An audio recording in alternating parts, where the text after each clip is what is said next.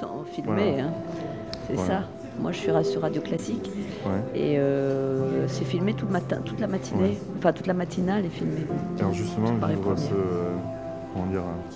cet affichage c'est pour les réseaux sociaux en fait, c'est pour Internet.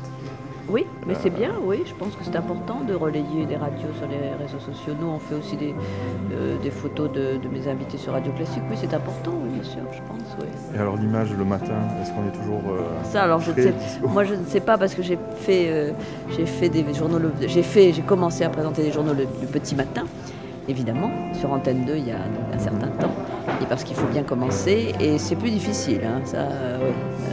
D'abord, c'est des horaires compliqués, très contraignants, comme toutes les matinales de radio. Et c'est difficile. Alors justement, aujourd'hui, Claire Chazal, le sujet, c'est les passions.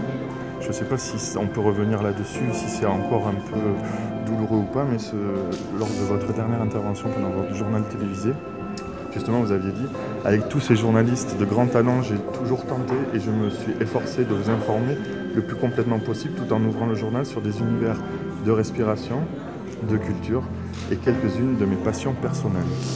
C'est gentil d'évoquer ces choses qui provoquent une émotion aussi en moi.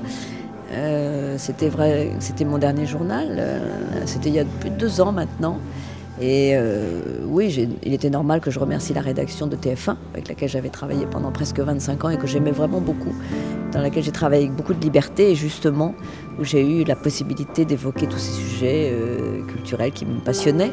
Je ne dirais pas que je les ai imposés, mais enfin je pense que j'ai été assez moteur dans le fait que chaque édition du week-end, chacune des 5 éditions, comportait 1 ou 2 sujets consacrés à la culture. Vous connaissez bien ça sur votre radio, que ce soit les expositions, le théâtre, le cinéma, la danse, la musique. Donc c'est un souvenir pour moi qui est à la fois exaltant et assez douloureux aussi. Oui. Alors justement, est-ce que c'est pas une soupape non plus en tant que journaliste, quelque chose de plus, on va dire, optimiste, plus ouvert ? Alors c'est vrai que j'ai eu de la chance. Alors cette information généraliste que je pratiquais sur TF1 me manque parfois, surtout au moment d'événements importants, comme hélas les attentats ou les événements sportifs ou les élections bien sûr. Mais j'ai eu de la chance de poursuivre ce métier effectivement en me concentrant sur ce que j'aime vraiment.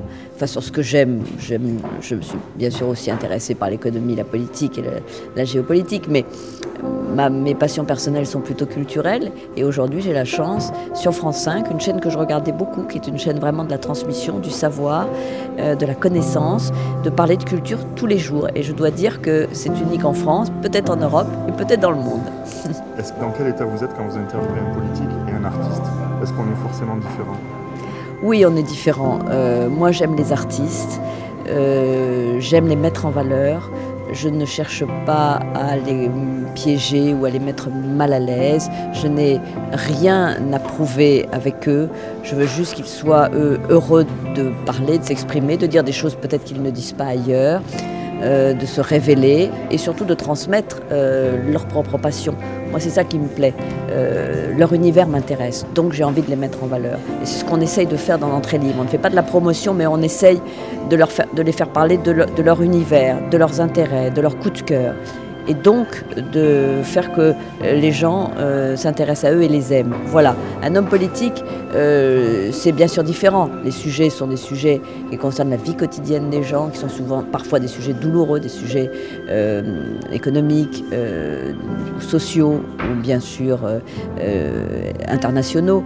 Et là, non pas que j'abandonne une forme de bienveillance, parce que moi, je n'ai pas en moi, je crois, d'agressivité, mais il faut être à ce moment-là un peu plus pointu, un peu plus sur les faits, un peu plus sur les actes et peut-être exiger plus de réponses. Voilà. Mais je crois que mon état d'esprit est toujours quand même le même, c'est-à-dire une forme de bienveillance. Merci beaucoup, Claire Chazal. Je vous en prie.